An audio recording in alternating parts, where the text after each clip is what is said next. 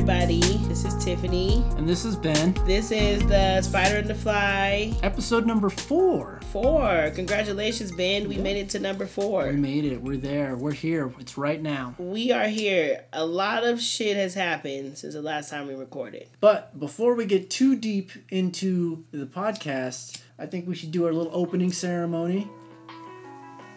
Forgot to turn my phone off. Is it important? Can you mute it real quick or pause it real quick? Yeah, sure.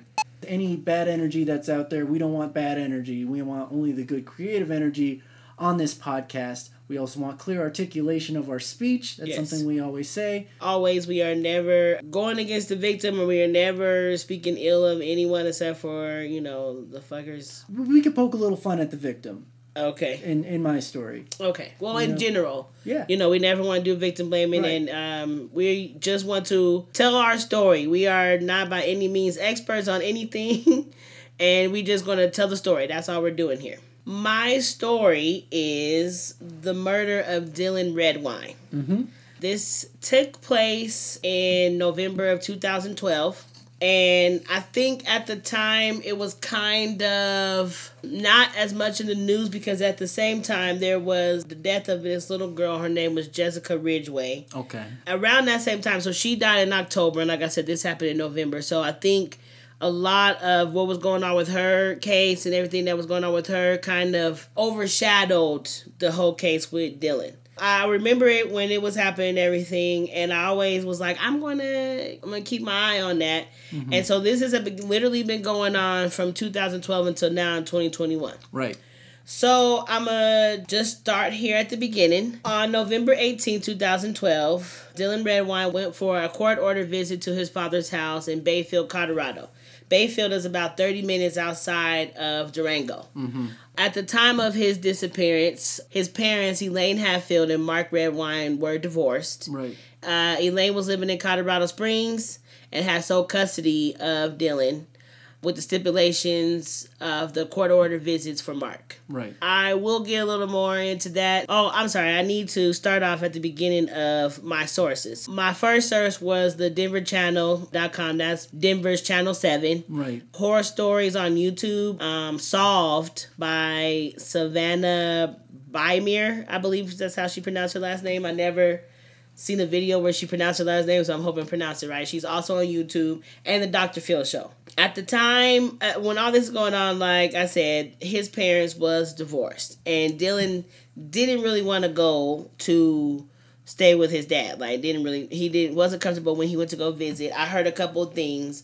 One being that he was bored whenever he came there because he's in this, Mark is living in this very small town, mm-hmm. And he's bored as a kid because there's not a lot to do. It's just like in the middle of nowhere, kind of. Mm-hmm. Very small community. Mm-hmm. But he did have friends in the neighborhood, and I'll get back onto that later. But I heard that. That was the first thing I heard. The second thing I heard was that he actually went to court and told the judge that he didn't, wasn't comfortable going over to his dad's house because every time he went over there, his dad would talk bad about his mom and his brother. He has an older brother named Corey, who they also share the same parents, Mark and Elaine. But I also believe that Mark has 2 other kids from a prior marriage. But he would talk bad about his brother and his mom, so he didn't really want to go over there. But that was the two reasons why I heard why he didn't want to go there. But they were court-ordered visits, so he had to go. Right. This is around his Thanksgiving vacation. Dylan flew from Colorado Springs to Durango. He texted his mother when he got to the airport, letting him know that he had made it and Mark had picked him up. After this, we are basically taking everything that Mark is saying into what happened. Right? So Elaine acknowledges that she did talk to, the last time she spoke with Dylan was around 9:30 p.m. Mm-hmm. on November 18th. Mm-hmm. This is around the time when he's getting into the airport. So Mark says that they went to a Walmart, and there is footage of him in the Walmart. Mm-hmm. Now, I was confused about the footage at first. But 2 different things I heard about this footage at Walmart. So one of them was after he disappeared, he was in this Walmart. He's seen on this Walmart. And then another one is that he's in the Walmart with Mark when he first got into town on the 18th. So I'm not sure which one is right, but I did see on multiple things that there was footage of him and Mark in the Walmart the same night when he came in to Bayfield. So Mark says they went to Walmart, and then he says they went to a McDonald's, but there's no evidence that they went to McDonald's. So there's nothing, no receipts, no camera footage, no nothing that they did actually go to McDonald's after leaving Walmart. They're supposed to have gone home and laid down for the rest of the night after that. Like I said, Elaine says the last time she talked to him was about 9:30 p.m. on November 18th, and it was kind of weird that she hadn't talked to him anymore that night because he would be on his phone and texting her a lot more because he was at his dad's house and he didn't really want to be there, you know. Mm-hmm. So she said he would normally go to sleep about midnight, and she didn't hear from him anymore after they left the airport.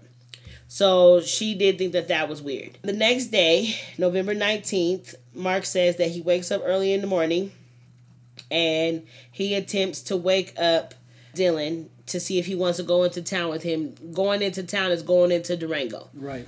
So they asked him if he wants to go into town to run errands with him, and he says that Dylan declined, saying that he wanted to stay home and sleep. So Mark goes into Durango around by himself around 7:30. He leaves Dylan at home. The errands that he was supposed to have been running are going to his attorney's office and going to his company's payroll office. Mm-hmm. So then he makes it back home around 11:30 a.m. And when he comes back home, Dylan is not there. He's not concerned immediately that Dylan's not there because Dylan's 13. I don't think I ever said that. But he's 13 years old. His words exactly was he's known to stump around in the backwoods, you know, playing. So I thought that that's where he was at. So he decides he's going to take a nap. So he takes a nap for about an hour. And he wakes up and Dylan is still not home. Now he's a bit more concerned. Because he's a bit more concerned, he leaves his house and he goes over to one of Dylan's friend's house. His friend's name is Tristan. So he goes over to his friend's house. Tristan lives about 5 miles away, okay? Dylan he's 13 years old. He can't drive or anything. Is he really going to walk 5 miles away to go to a friend's house? Like, it just seems kind of far as in distance to walk.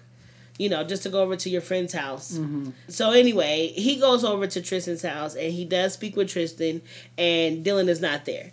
But Tristan does tell him that they were supposed to hang out that day and he had been sending him multiple text messages. Dylan never responded to any of them. So he goes over to another friend's house. So after he goes to the other friend's house, at this point, Dylan's not there, obviously. And so he contacts Elaine. He sends her a text message.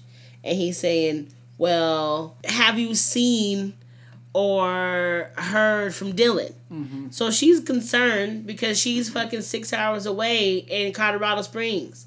Why would she have seen him? You know, and this is like last night, the last time I talked to my son, he was at the airport with you, you know. So no, I haven't seen him. So she's concerned. And she makes a drive from Colorado Springs to Durango, her and her oldest son, Corey. Wow, okay. Because, you know, what the fuck do you mean? Weird. Where's my son? That's a weird call to get out of the blue. Yeah, a weird text. When yesterday I fucking dropped my son off to you. So, I never really got it straight about who put in the missing persons report. I see multiple things that Mark says himself, that after he contacts Elaine that he put in the missing person report.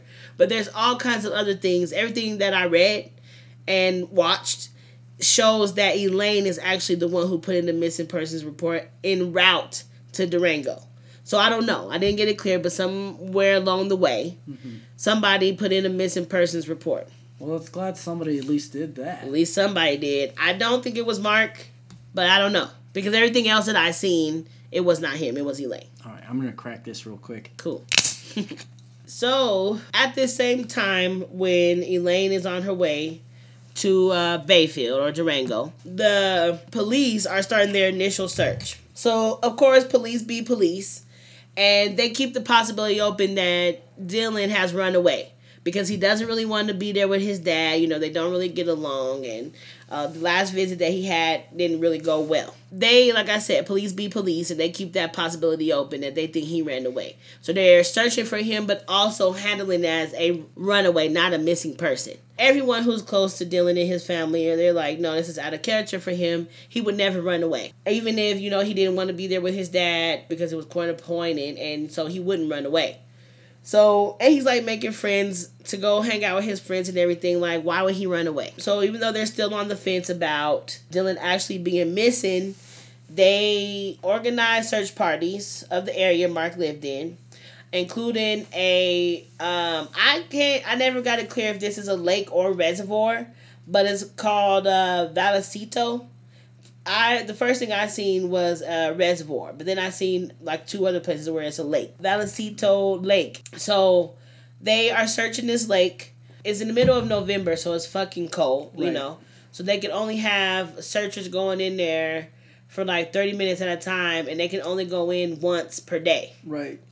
Because it's fucking cold. It's November in Colorado. They searched this fucking lake, and it doesn't turn up anything. They also had, like, boats that they put out there with some kind of, I forgot what they're called, but it was, like, some kind of technology where it can see down in the water to see if there's, like, a body, obviously, or something down in there, you know. Mm-hmm. It didn't turn up anything. Okay, so they also discovered that all of his belongings that he took from his mom's house is also missing. So including a backpack and his cell phone. Because he didn't have his GPS thing on his phone, so he's 13, you know, he don't got no GPS on, they couldn't track where he was at. So even if they wouldn't need the phone to track it, but they, you know, would need him to have the technology so that they'd be able to do it anyway. And he didn't have it on there, so they was unable to track it, but they did get his cell phone records from, you know, the cell phone company. And what it shows is that his phone has been turned off since the night of November 18th. Basically, like, after he's spoken to his mom, let her know that he got there. They also do see in the phone history that he has multiple text messages from all his friends that I was telling you that live in that area. They knew he was coming that day, and they were supposed to hang out with him the next day. So it was like pretty early in the morning, probably like 6:30 in the morning, when his friends start sending him messages asking him where he's at, because they were supposed to, you know, hang out that day, and he never responds to anybody's text message, none of his friends' text messages. So at this point, the police, they're still handling this thing as a runaway, which is ridiculous, but they want the whole family to do a polygraph. So the whole family takes it. I don't know who they consider the whole family. Obviously the mom and the dad, and I'm assuming the brother. But everybody takes it, and everybody passes it except for Mark. So his results come back inconclusive. And after his results come back inconclusive, everybody's like urging him to take it again, you know, because now you look very fucking suspicious, you know, because you were the last person that we know of to see him, and your polygraph came back inconclusive. So he declines to take it again. You know, he just doesn't do it. After all searches for Dylan yield nothing, police now change gears and believe foul play may be involved in Dylan's disappearance. By now, it's December 2nd. Mm-hmm. The first vigil is held for Dylan. The first of many that Mark would not attend. He never came to any fundraising events or birthday parties that Elaine held for Dylan since his disappearance. Like, he didn't come to any of those things. No vigils, no birthday parties, no fundraisers, no nothing. People in the community start to protest him because you're not doing anything. He didn't participate in any of the searches, and then you're not coming to like vigils and everything that they're holding. So these people are literally sitting outside of his house protesting against him, and then it's making you really look suspicious at this point. So he just wasn't attending any of these events at all? Didn't go to any of them. Huh. You didn't go to any of them. This is your son, you know, and if you are truly innocent and you truly want to know where he was, why wouldn't you come to any of that and participate, you know? People handle things different, but I just find that weird. And so the community definitely found that shit weird because, like I said, they're protesting against him in front of his own fucking house. So by January 24th, there's a $50,000 reward offered to anybody that can give information about his disappearance. And like I said, they're having these fundraisers, they're having vigils, they're doing all of these things, and they're still searching for him and everything.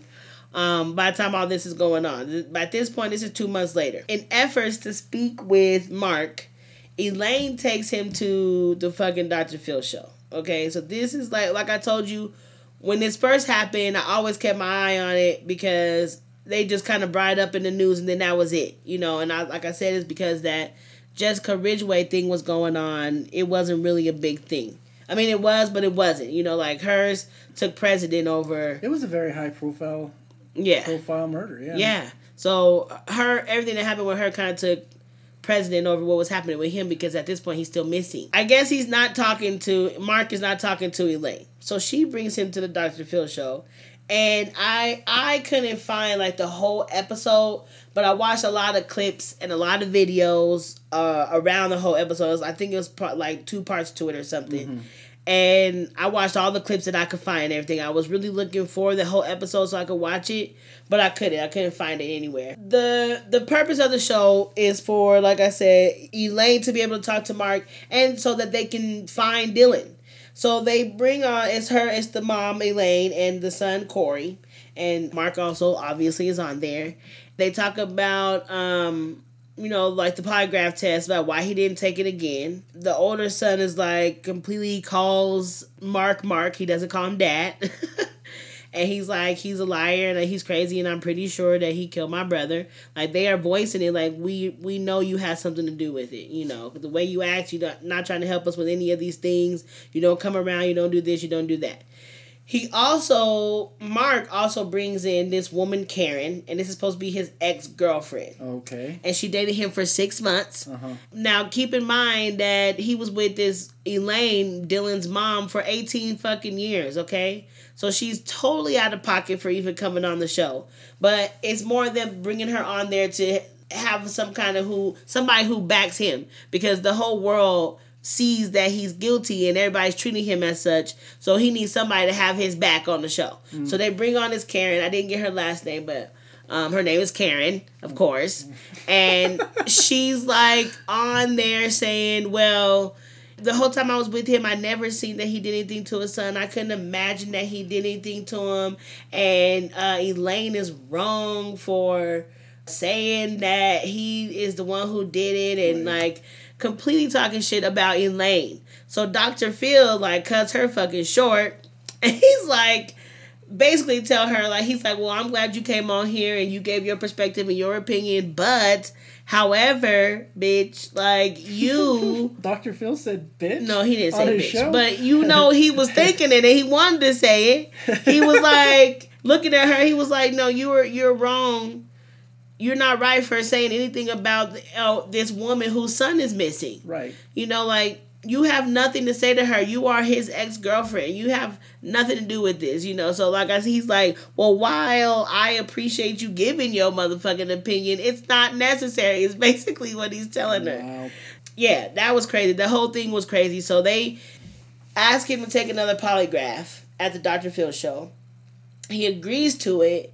And then says, no, I don't want to do it because that same day he's like, well, I'm too anxious and everything for it to come out good at this test, so let me calm down and I'll come back and take it tomorrow. So he comes back the next day, and then he's giving the polygraph administrator the runaround, and he don't know if he should do it this way, and this bothers him, and this and that, and this and that.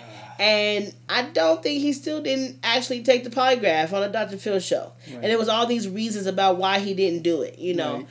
The main reason why you don't want to take it is because you're going to fail that shit because you lying. So he doesn't take the polygraph test, and Dr. Phil show doesn't really, result in anything, as in, what happened to him. But I guess it helped in the case of Elaine being able to confront him, because she was definitely looking him in his face like, I think you had something to do with our son's disappearance. And she's asking him straight in his face, like, did you do it? And he's like, no. And what kind of mother are you to even imply that I would do something like that? Like, where do you bring her mother into question in that case? Right. Like, what kind of mother is she? The kind whose fucking son is missing, So anyway, that was the Dr. Phil show, and it's kind of spectacle. Okay. Yeah, that was I couldn't find the whole episode, but I just seen clips and everything, and that was just crazy. So the case is kind of at a standstill at this point. Now, I do want to mention throughout this whole time, there has been multiple searches at Mark's house, and they have brought in multiple cadaver dogs a few times into his house. Okay. The dogs do catch a scent, but they don't find his body or anything. Like I said, it's still at a standstill until June of 2013. Partial remains were found. They were found to be Dylan's. When I say partial, that means there was no skull. And his body is found about 10 miles away from Mark's home. On one of something that I seen on YouTube, I don't know how true it is, but Mark has been quoted as saying, well, we won't know what happened to Dylan until his skull is found. And it's kind of weird to say, right? Like, how do you know that? Is it like you just have partial remains, as in like the body or whatever, but is it because they didn't find nothing like the, what they call anthropologists? They didn't find anything on the body, so that's why you say we have to find his skull? Like, I just found that kind of weird, So if they didn't find the skull, that means at some point the head was removed. Exactly. Or that the body had been decomposed and... A squirrel ran off with the skull? Come on. Okay, I'm getting there. It's found his body or his remains are found 10 miles away from Mark's home. That's first. Then he says that weird quote. So then 2 more years after that, in November of 2015, a group of hikers do find his skull. And, it's determined that it is his. And I have this quote here that I got from Channel Denver 7. It was like in a news article. It says, anthropologists who studied the skull determined the injuries were consistent with blunt force trauma in 2 locations, according to the indictment. The skull also had 2 small markings consistent with tool marks from a knife, the indictment show. So this is how they're determining his case of death. Right. Pretty soon after his body is found and they determine that it's him, wildlife experts are coming out and they're saying that there's no fucking way that any animal in the area would have taken his body 10 miles away. And then it's probably like another 5 miles or something where they found the head, or the skull, excuse me. There's no way an animal did that. Like a person would have had to move his body that far, because an animal wouldn't take a body that far. They would eat it or whatever right there. They're not taking it a mile away, let alone 10. And then another 5 wherever the skull was discarded. Mm. So with that knowledge, they rule his death a homicide. And they name Mark as a person of interest. Now, real quick, I'll go into that. He's saying he's not concerned about being named a person of interest because he doesn't know what that means. He doesn't know what being a person of interest means in this case. And nobody ever came to him and explained to him and told him that he was a person of interest. So he wasn't concerned. He moves on with his life. Throughout the whole disappearance, his home had been searched multiple times. And on 2 separate searches, cadaver dogs did pick up a scent in Mark's home. One on the couch and one on in the washing machine. And the dogs also caught a scent on the bed of his truck. And throughout all of this, they did also find blood stains in his house. When they tested all of the blood, it came back that it was Dylan's blood. So with all of this, they are able to issue an arrest warrant because the cadaver dogs have caught the scent in your home and in the truck bed. And they have blood that's throughout the whole house that comes back to be Dylan's. And it's like substantial amounts of blood, obviously enough to be tested. So they issue an arrest warrant. And in July of 2017, Mark is arrested in Bellingham, Washington. So I didn't get into it. I could have. But I didn't get into why he moved to Washington. But that's where they found him. And so they arrest him for 2nd-degree murder and child abuse resulting in death. Mark is held on $1 million cash bond. And they extradite him back to Durango. He pled not guilty. From the very beginning, he said he never had anything to do with this. And he pleads not guilty. After when they arrested him, the trial was set for September 17, 2019. In July of 2019, one of his defense attorneys gets charged with domestic violence. Whoa. And missed a couple of his court dates. So the judge basically fucking fired his ass. So they issue him another public defender because this person cannot do it. So right. They issue another one. And then because that happened, you know, they pushed back his case again. And then the world is hit with COVID. So it was supposed to start at this time, April 2nd, 2020. And then due to COVID, they pushed it back to May. And then it was a mistrial due to COVID because people on his defense team were not following COVID procedures. So they pushed it back again. And this is as of November 2020. They pushed it back again.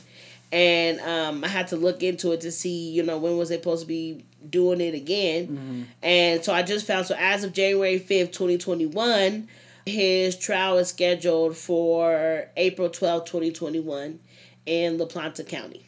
Okay. So what I want to talk about really quickly is the motive for this whole thing. Okay. Why he would kill his own son. There's these weird fucking pictures, and I have seen them, and I will show them to you if you want to see. Let's post them on our Instagram. I don't think we should post them. What are they? They're fucking disturbing. What are they? So what they are is a picture of Redwine in women's clothing. So it looks like he has like a negligee or, you know, something on like that. And it looks like a bra. And a diaper. Okay. Another one of the pictures, he has the diaper that looks like it has shit in it and he's eating it. He's eating the shit. Is it really shit? Or I don't know. Is it movie magic? I don't know. Because it's so fucking weird that he is dressing like a woman. Who is to fucking say if it's really shit or not, right? Like, I don't know. It looks close enough to me, and I almost threw up in my mouth. I don't know, Ben. But Dylan and his brother, Corey, found these pictures. And they had, like, I think the last visit that I seen, the last visit that Dylan had with him was not a good visit. Like, they fought with each other and always fought with each other because he didn't want to be there. And I'm getting the impression that he was a piece of shit dad, you know, so he didn't want to be around. And they got into it the last time he visited. So the next time he told him, like, I'm going to tell about these fucking pictures that you have in women's clothing and eating shit out of a diaper. So how did they come across these pictures? I'm not clear. They just found them in his house, but I'm not clear how they found them exactly. But they found these pictures, and like, you can look them up. You can yourself, and anybody who's listening to this, you can look it up. Where I was watching it with the girl on Samantha, her show Solved on YouTube. I think she does a pretty good job. But anyway, she's like, look, you can look it up if you want. It's pretty fucking disturbing, you know. And I agree with her. You can look it up if you want. I don't think we should post no shit like that on Instagram. No, on Instagram, they would probably take it down anyway. But if you want to look at it and you want to get a visual of that nasty shit, then you could go ahead and look it up yourself. Google that thing. You know I'm going to. I know you are.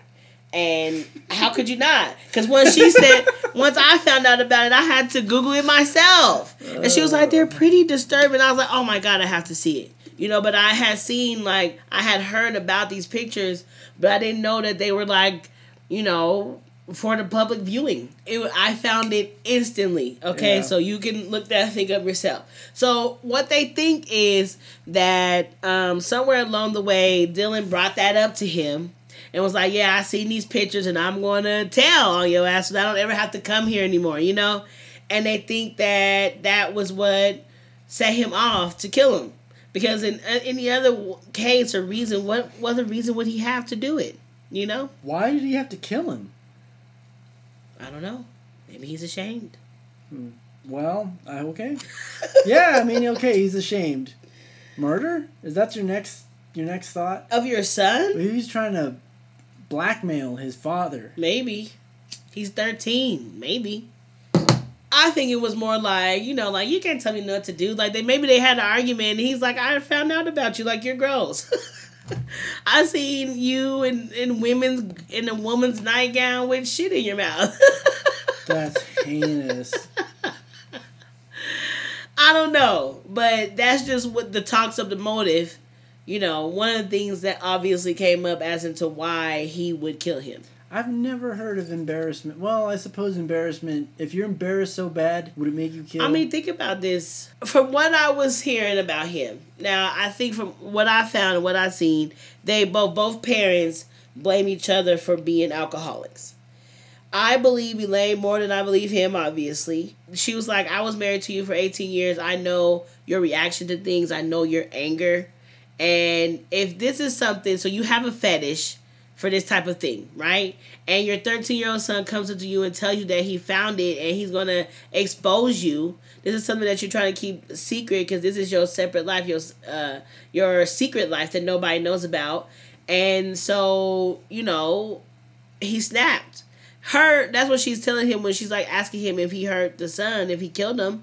You know, it's like, I was with you for 18 years. I know how quick your anger can turn. So it could have been something that was just out of rage real quick. Like maybe he brought that up to him and then it was like rageful, you know. But it seems like they had a very contentious relationship anyway. So who knows? You know, if he's somebody who can fly off the handle real quick, who knows? At this point where we can only speculate because there's no evidence. Like there's evidence of blood in the house and, you know, obviously the cadaver dogs caught the scent. You just could just speculate about what really happened. And all evidence points to you, but that's all we have. It's like it points to you. It doesn't give us the full story as to why you would kill your own son. And he pled guilty and has been maintaining his innocence through the whole thing, even though his actions don't fall in line with that. You know what I'm saying? Mm.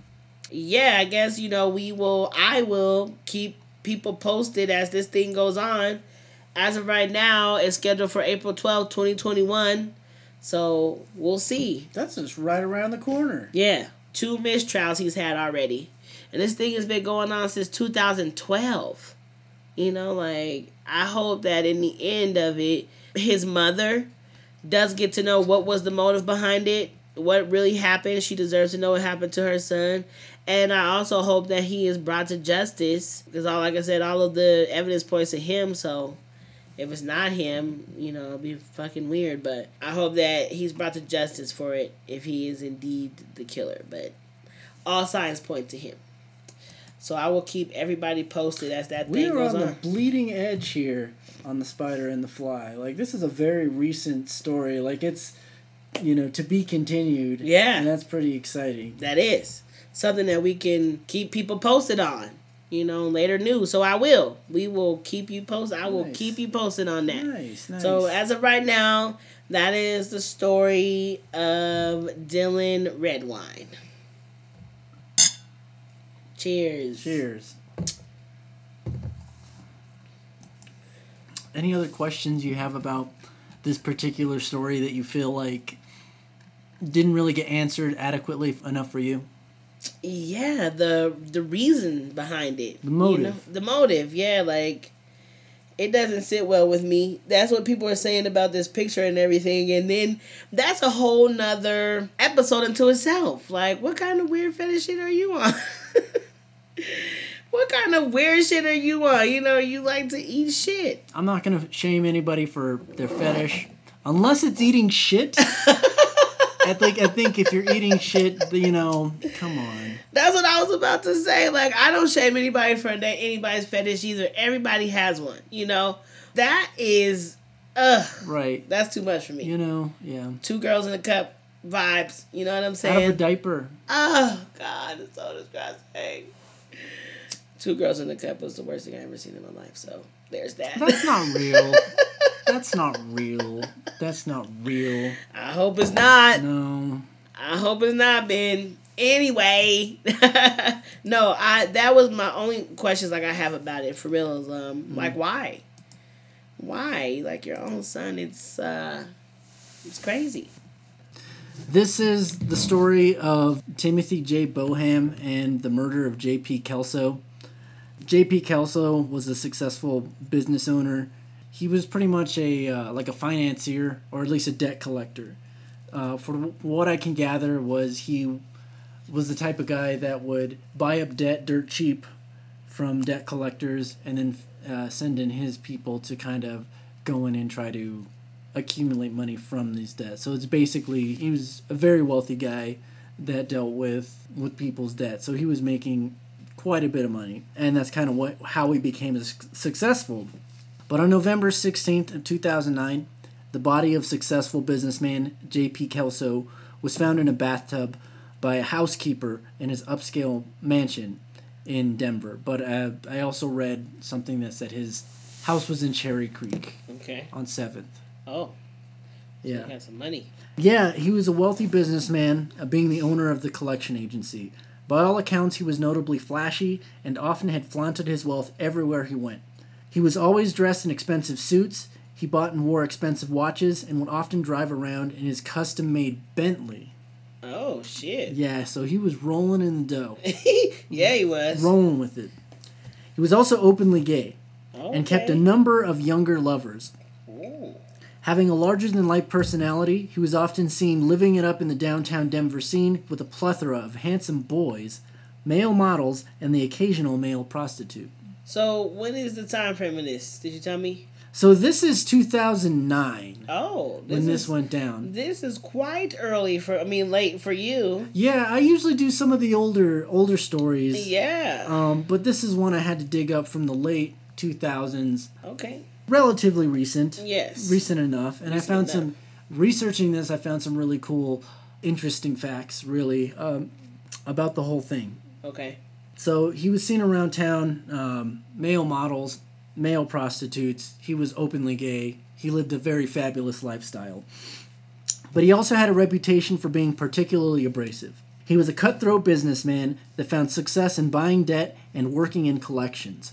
Though he built up his collection agency into a successful business, he also had a history of white-collar crime and embezzlement. It's noted that he had a record of verbally berating and abusing his employees and would often call out individuals publicly when in the office. So in front of everybody, he would just tear into somebody. He was that type of guy.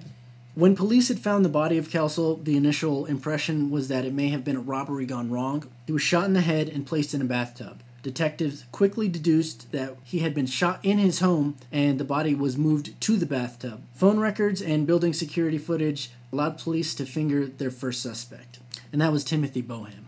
Okay. Now, Timothy J. Boham was a man that made a name for himself. He had gained plenty of attention in the modeling world. At the time of his arrest, he had an illustrious career in the gay porn industry. Oh. In fact, when he turned himself into the authorities at the Arizona-Mexico border, he was on the cover of Playgirl magazine in November of 2006. So, as he was getting arrested, he was on the magazines. Okay. So that's pretty wild. I'm just trying to get a visual. Yeah, you can look up his photos. He's now, pretty good looking. You know, his photos are probably a little more flattering than the guy in your story, but definitely. So he was a porn star. Okay. And he did both gay and straight porn. Okay. He made a name for himself, had an illustrious career in the gay porn industry, namely. Only 4 years prior, he had graced the cover of Freshman magazine. And later, he was also featured on the cover. He was on the cover of Mandate. Though he was most notably remembered for his roles in adult films, Marcus Allen made more than a splash, performing both gay and straight films produced by Chi LaRue, a flamboyant gay film producer, and discovered Timothy Boham as a talent. So this guy, Chi LaRue, discovered him as a porn star on the streets of LA. He said, "Hey, you got a good look. Have you ever considered working in films?" And that's kind of how he got introduced. At least, that's what he says. But what was his porno name? His porno name is Marcus Allen. Oh. Which is some generic-ass shit, Yeah, first Marcus of all. Allen. Yeah. Apparently, he got the name from a football player whose name was also Marcus Allen. He was a good football player, apparently, who made his money and got out of the game. Okay. So he didn't play football. He was hoping to get in and out of the porno industry. But things didn't exactly work out that way because he was actually kind of a hit. Yeah. You know, at least he was on the cover of magazines when all this shit went down. Okay. Yeah. There's also evidence that suggests that he had done a scene with porn star Jenna Jameson that was never released following his incarceration. Following his incarceration? Right. So they filmed it, and supposedly it was never released because it turned out that he did what he did and murdered this guy JP Kelso. Okay. Which we will find out. This is how it went down. I'm very surprised that this shit happened in Colorado. Yeah, in Denver. Yeah. In the heart of Denver, the Mile High City. Yeah. I'm very surprised, and I'm like, I honestly don't think that I ever heard this before. I came across this case on Murderpedia. Okay. And I noticed because like they have photos for the people, yes. and he had photos, and it's like, oh, he's got lots of photos. You know what I mean? Yeah, like some of those was just raunchy that I was just looking at. I had to close that down. Getting all hot and bothered. No, like hot and disgusted. Like, oh my god, I can't believe they're showing this on Google right now. It's nasty, man. It's the gay porn industry. I'm not gay bashing by any means. I just wasn't expecting to see any of that. Yeah, well, okay. Surprise! The lifestyle was beginning to take its toll. Timothy J. Boham was looking for ways to expand his career options. It was actually Marcus Allen who JP Kelso recognized when they first met. Recognizing the actor from his porno movies, he became acquainted with Timothy and began to cultivate what would become a sugar daddy, sugar baby relationship with Boham. Boham, at the time, also had a girlfriend that he was seeing. Their relationship may have been the reason that Boham was ready to give up the glamorous world of adult entertainment. Okay. Life leading up to Boham's career had been tragic. Boham came from a broken home, with an alcoholic, abusive father. Unresolved trauma from his violent upbringing had left Boham with a very short temper, giving him a reputation as a hothead.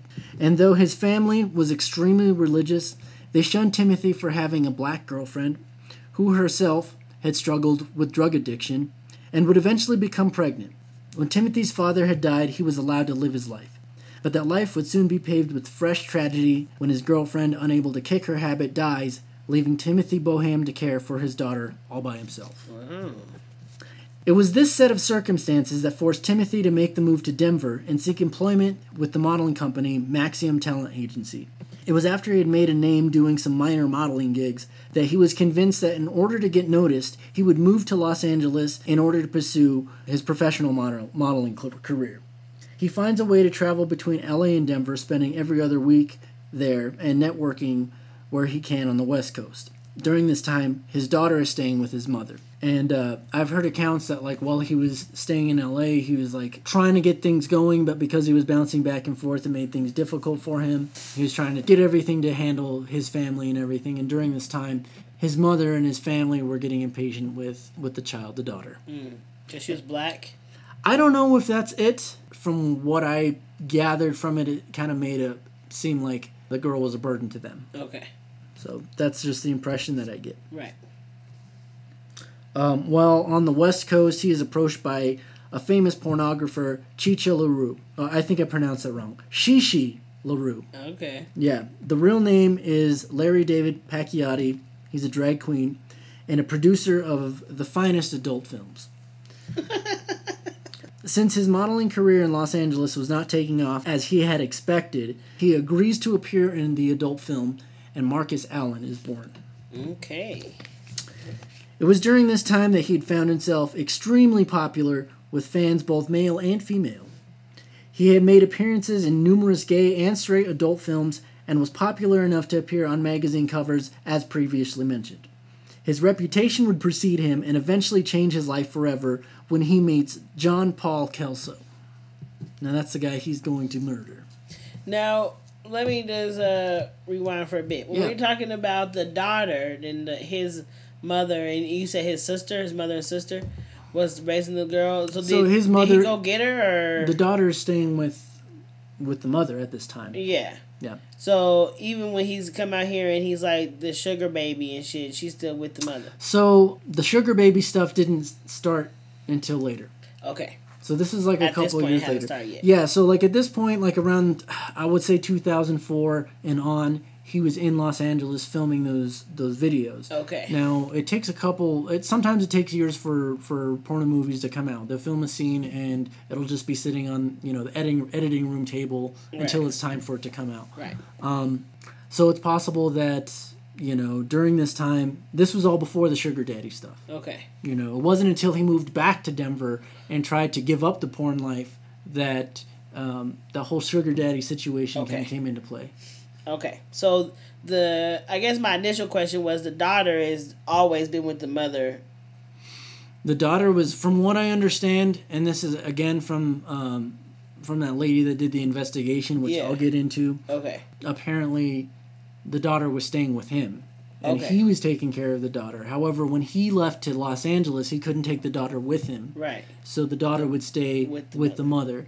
He'd always say, I'll be coming out. I'm going to be staying out here another week. I'm going to have to take care of this another week. I'm trying to get this all handled. Right. He's trying to get everything going. Yeah.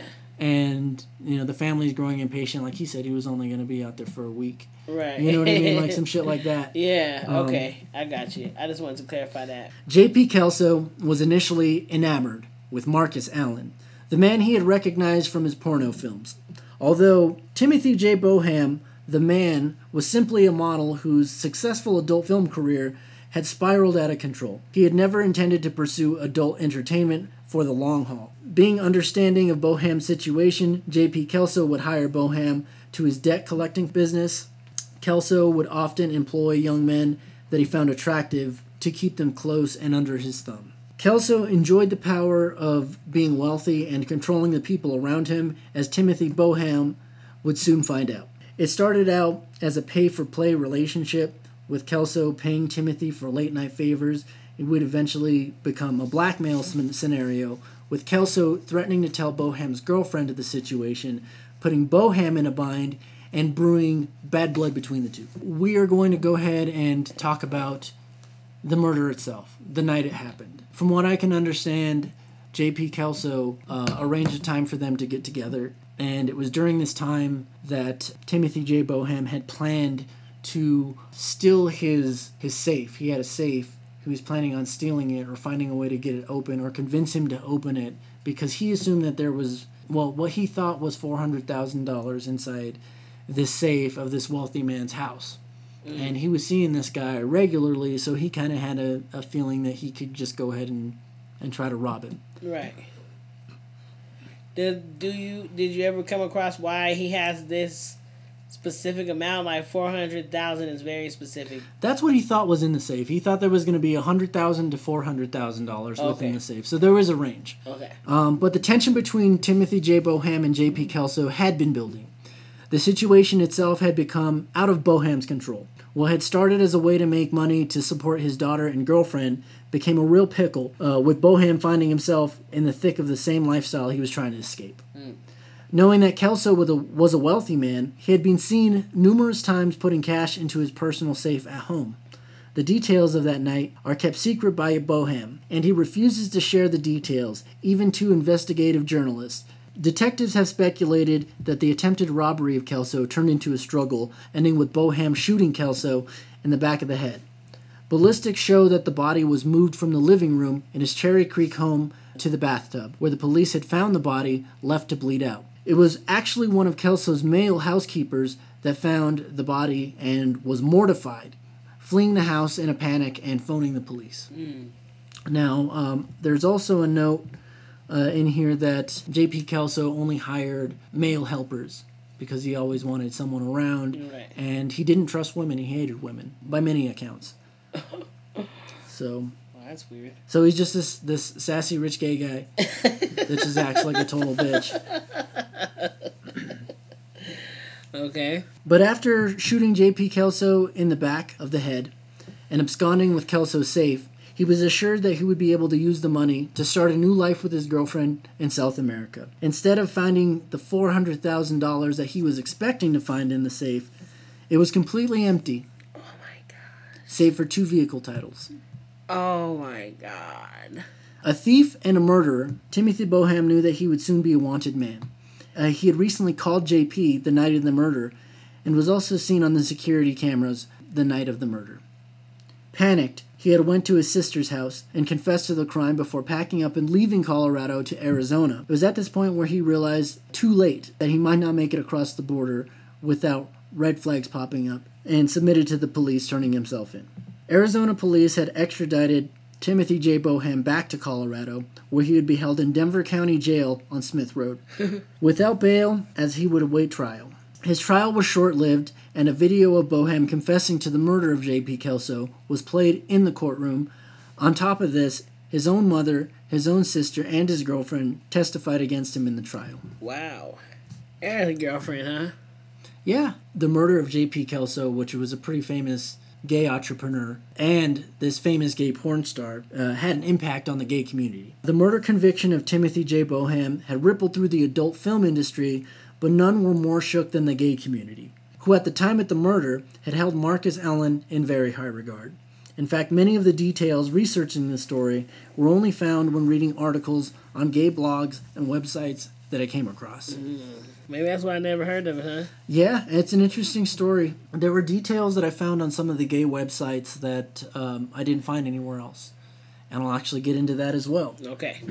I'm actually at the point in my story where I do talk about my sources. Okay. Now, one of the biggest sources I found was from this woman named Donna Thomas. And she talks just like this.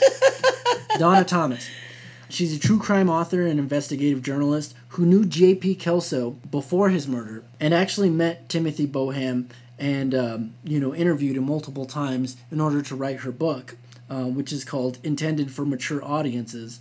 And it's basically the story of Timothy J. Boham and how he went about going through the gay porn industry and meeting JP Kelso and eventually what I would probably say is desperation or mania or panic killed JP Kelso.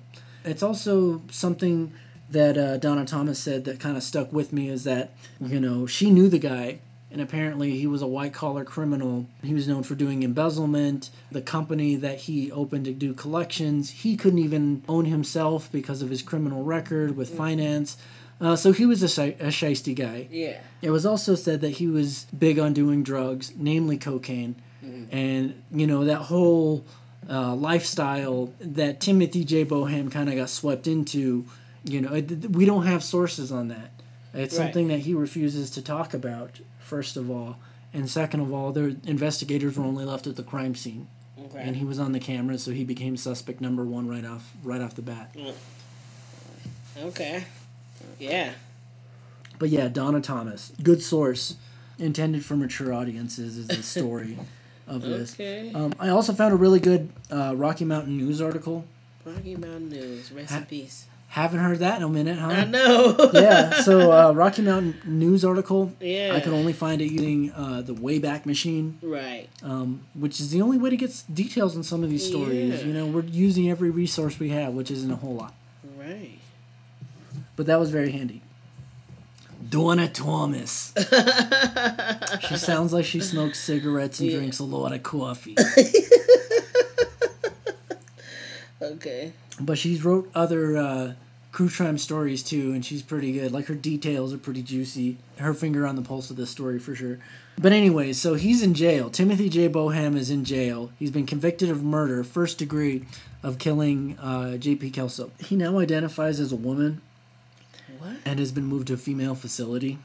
That we'll come back. We'll come back to that. We'll come back. I didn't find any information about any sort of actual sex change or if he's doing like hormonal therapy or something, but it does appear that he has eyebrows tattooed on his face now and a bunch of other tats too. Really? Yeah, like neck tats and shit. He's like a goth chick. But now he's a chick? Yeah, so he's been moved to a female facility, and I actually found that fact on this guy named Dennis Cooper. He's another writer. I found that on his blog as a fact. And that was the only place I was able to find that fact. But there's photos, and we'll be posting those photos on our Instagram. Okay. So you'll be able to see the transformation of how a guy goes from a troubled upbringing to, a man who worked in porn and kind of was on top when it all went down. Yeah. By all accounts, JP Kelso as a person, he kind of put him in a bind with the whole snitching to his girl about the situation that they had. And he was paying him for sex. Right. And this Donna Thomas lady was saying things like he was like a repulsive, overweight man that had to pay for sex. Yeah. By all accounts, he was like a very rotten person. Yeah. And, it's like somebody like that can still be a victim. Victimhood doesn't necessarily change who a person is anyways. You're right. I don't believe that anything that happened the way it did is justified. Of course it isn't. Of course it isn't. Of course. Murder's never justified, but I agree with you. But there's one more thing I wanted to talk about. The daughter. The daughter. Now, the daughter, I wasn't able to find two things in this case specifically without really reaching, and I just simply didn't have time to pan out these details. The name of his girlfriend and the name of his daughter. Yeah. The name of his mother is available. Okay. I like to think that her daughter went to a safe place. Yeah. Somewhere that was probably better. I feel like for in the her end of this whole upbringing. thing, she's like the true victim in it all. Yeah. You know, because her mother is dead, and she's like with this father who was trying to take care of her, but he's like fucked off himself, you know. Very interesting detail that I found out about Timothy J. Boham. Post all this shit. Okay. So this is another Donna Thomas gem. Yeah. So she apparently found out that when he was living in Los Angeles, like he wasn't living like a conservative, I live in a studio apartment by myself, like sort of life. Like he was living it up. Yeah. And he was trying to live lavish. And he was trying to do like the LA scene thing. Yeah. Well, and bouncing back between Denver and trying to take care of his daughter. And that kind of desperation and that need to kind of get things together quick turned into his porno career, which, you know, obviously he probably was doing modeling before, but he just kind of fell into it. And I guess sometimes it happens, you know? Yeah. I mean, yeah. So you gotta have a get rich quick. But that's the thing, though.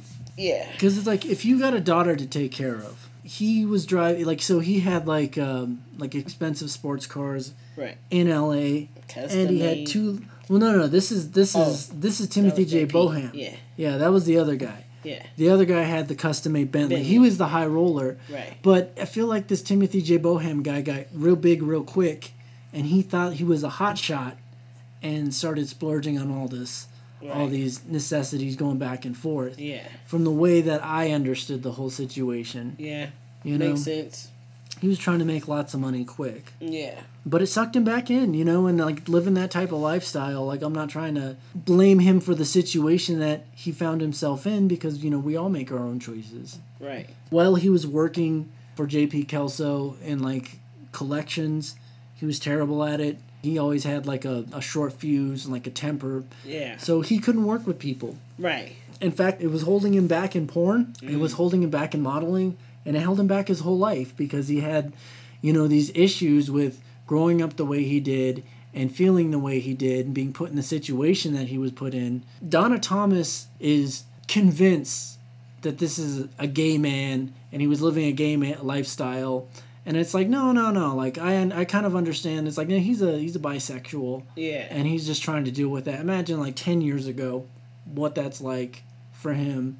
So I sympathize on that level. Yeah. I kind of understand that whole struggle a little bit better. But that doesn't justify murder. Nothing justifies being able to take somebody else's life in cold blood. Right. And then moving their body to a bathtub. Yeah. I think the point I really wanted to put onto it is, like, he wanted it all. He got greedy. You know, he had a daughter he needed to take care of. He later found himself with a girlfriend that he was trying to move on with and live his life, but he got greedy. Yeah. He could have figured something else out. How did he determine that there was 100,000 to 400,000 is safe? Like, no, by his own account, he had seen JP Kelso taking money out of that. He was seen him taking drugs out of it. Yeah. So, you know, he was his sugar baby, so he was hanging out all the time, and they were doing drugs. So they were having sex. He got to have something in there worth killing the motherfucker for. I think you should look in there first before you kill the person. I don't know what happened. I think he may have tried to convince him to open the safe or convince him to give him the code. Yeah. He got shot in the back of the head. For nothing, essentially. And that's what Timothy Boham said, that he basically did it for nothing. He basically killed him for nothing. Yeah. But it's just like, even if he did get away with the money, he still killed him. Right. That still would be on you. Yeah, you know, definitely. What I mean? And it makes it 10 times worse that you did it for nothing. Now you in prison, and now he's dead, and now you was doing all this for your daughter, and, you know, like I said, she's the true victim. The good thing was that in JP Kelso's death, they opened up a donation foundation. You can donate to the JP Kelso Foundation, and it'll go to the children's hospital. Okay, well that's something good. Very noble cause. Yeah, the whole like in jail sex change thing was kind of weird. Yeah, because like if you go online, you could see him with these like fucking chola eyebrows. Some shit he drew on with a Sharpie. No, he had someone in prison do it, but oh my god! But they look fucking tacky as shit. Like you said, we put a pin in it and come back to it. Are we coming back to it now? We can talk about whatever you want. Okay, so do you think that his sex change thing was a tactic to get out of a male prison? You know, it's funny that you bring that up.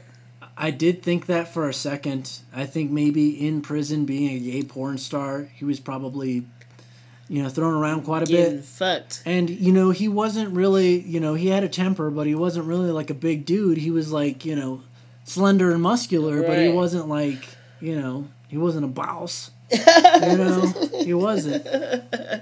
Yeah, so that's when you first said that. I'm like, my mind is going two different ways on that. Like, is he doing that so that he can get out of the male prison? One, and two, that gives theory to what you were saying about this Donna Thompson, when she's like convinced that he's a gay man.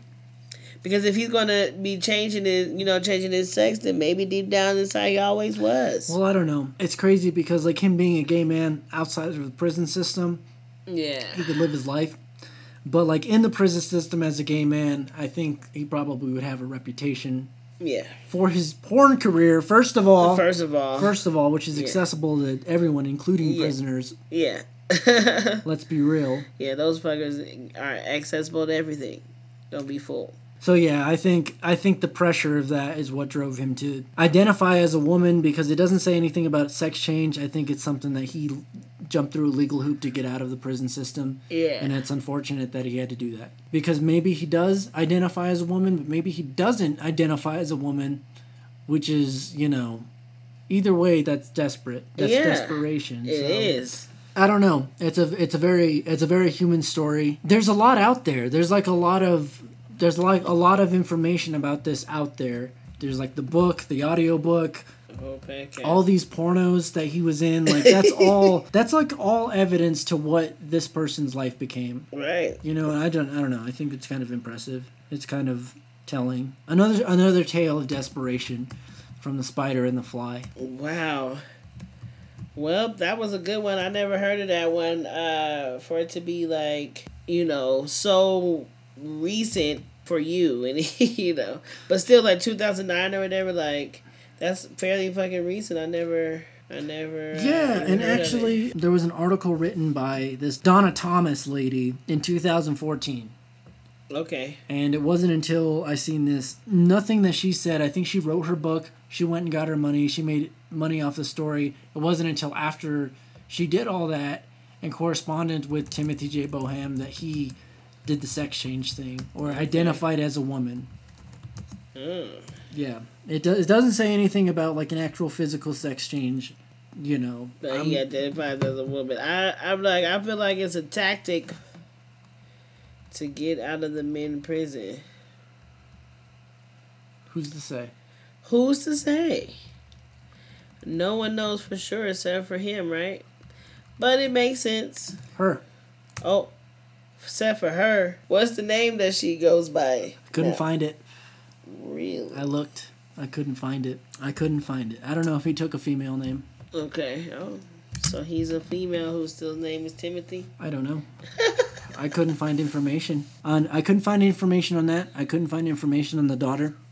Couldn't find information on the girlfriend. Okay. Maybe I just didn't dig deep enough. Right. But it does matter. It does matter, because I would like to know what happened to the daughter. It doesn't matter in the case of Timothy J. Boham, but I do hope that, she found a place that's better than the situation that she was in. Agreed. That's all we hope for on this show. Yeah. And, we'd like to demonstrate that there are other victims in this who probably weren't directly murdered, obviously, but impacted. Yeah. It impacted communities. It impacted the gay community. Right. It impacted a lot of people who were invested in these people. Poor girl. Like I said, like her mother's dead. Her dad did this thing, and now he's like identifying as a woman, and where are her parents in this? I hope that the grandmother and the auntie, if she's staying with them anyway, because obviously we don't know, but I hope that they were like positive and nurturing people, because I would imagine that she needs that. And then on top of all that, she's mixed, you know? So I hope so, because the impression that I got from the mother, at least while Timothy was in Los Angeles, she was a bit of a burden on the family. Yeah. Unfortunately, that's just the truth of the situation. Yeah. And it makes me sad thinking about it. Anything else? Any other questions? I think I'm good. Yeah. Just blown away to do all this and no money. I know. You know? Well, what people do in the name of cash. We could start making t-shirts or something. That's quite all right. I don't know if we're there yet, but... All right, so President Biden. President Biden sounds good. You know, let's move on as a country, and hopefully people don't get out of control. Like things are already out of control. Yeah. There's really not a point poking fun at it or nothing, but I think we all can say, because a lot of the people that stormed the Capitol were white, they were handled much differently. Oh, absolutely. And it's really just a shame that anything like that happened in the first place. Like, we're not here to, like, point fingers or anything like that. There are extremists on all sides of every issue. So let's not just lose ourselves on just, like, the extreme actions of this one group of people, because for every action, there's a reaction. Yeah, I agree. The reaction in that thing was people going to jail. You know what I'm saying? In multiple investigations. So I hope it was all worth it, and I just hope and pray for a good inauguration. That is a good piece of cake for this shit year that we just came out of. Yeah. That we get somebody who has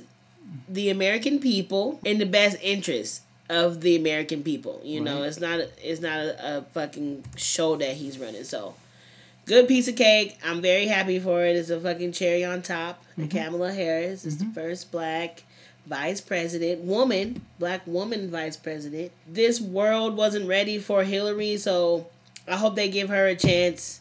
You know what I'm saying? If anything of this year with the Black Lives Matter and everything coming out, and, you know, people of color, period, being recognized and being able to voice an opinion is great. And I'm glad that it's finally a time in our lives and our history where it could be where people of color are in the spotlight for a change in a good way, you know, in a good light. So that is a good piece of cake and a cherry for this fucking shit year we just came out of. Yeah, everyone's struggling out there. Things are going to get better. There's always something on the horizon, even when it seems like things are extremely dark. And that's something you got to keep in mind. Don't lose hope.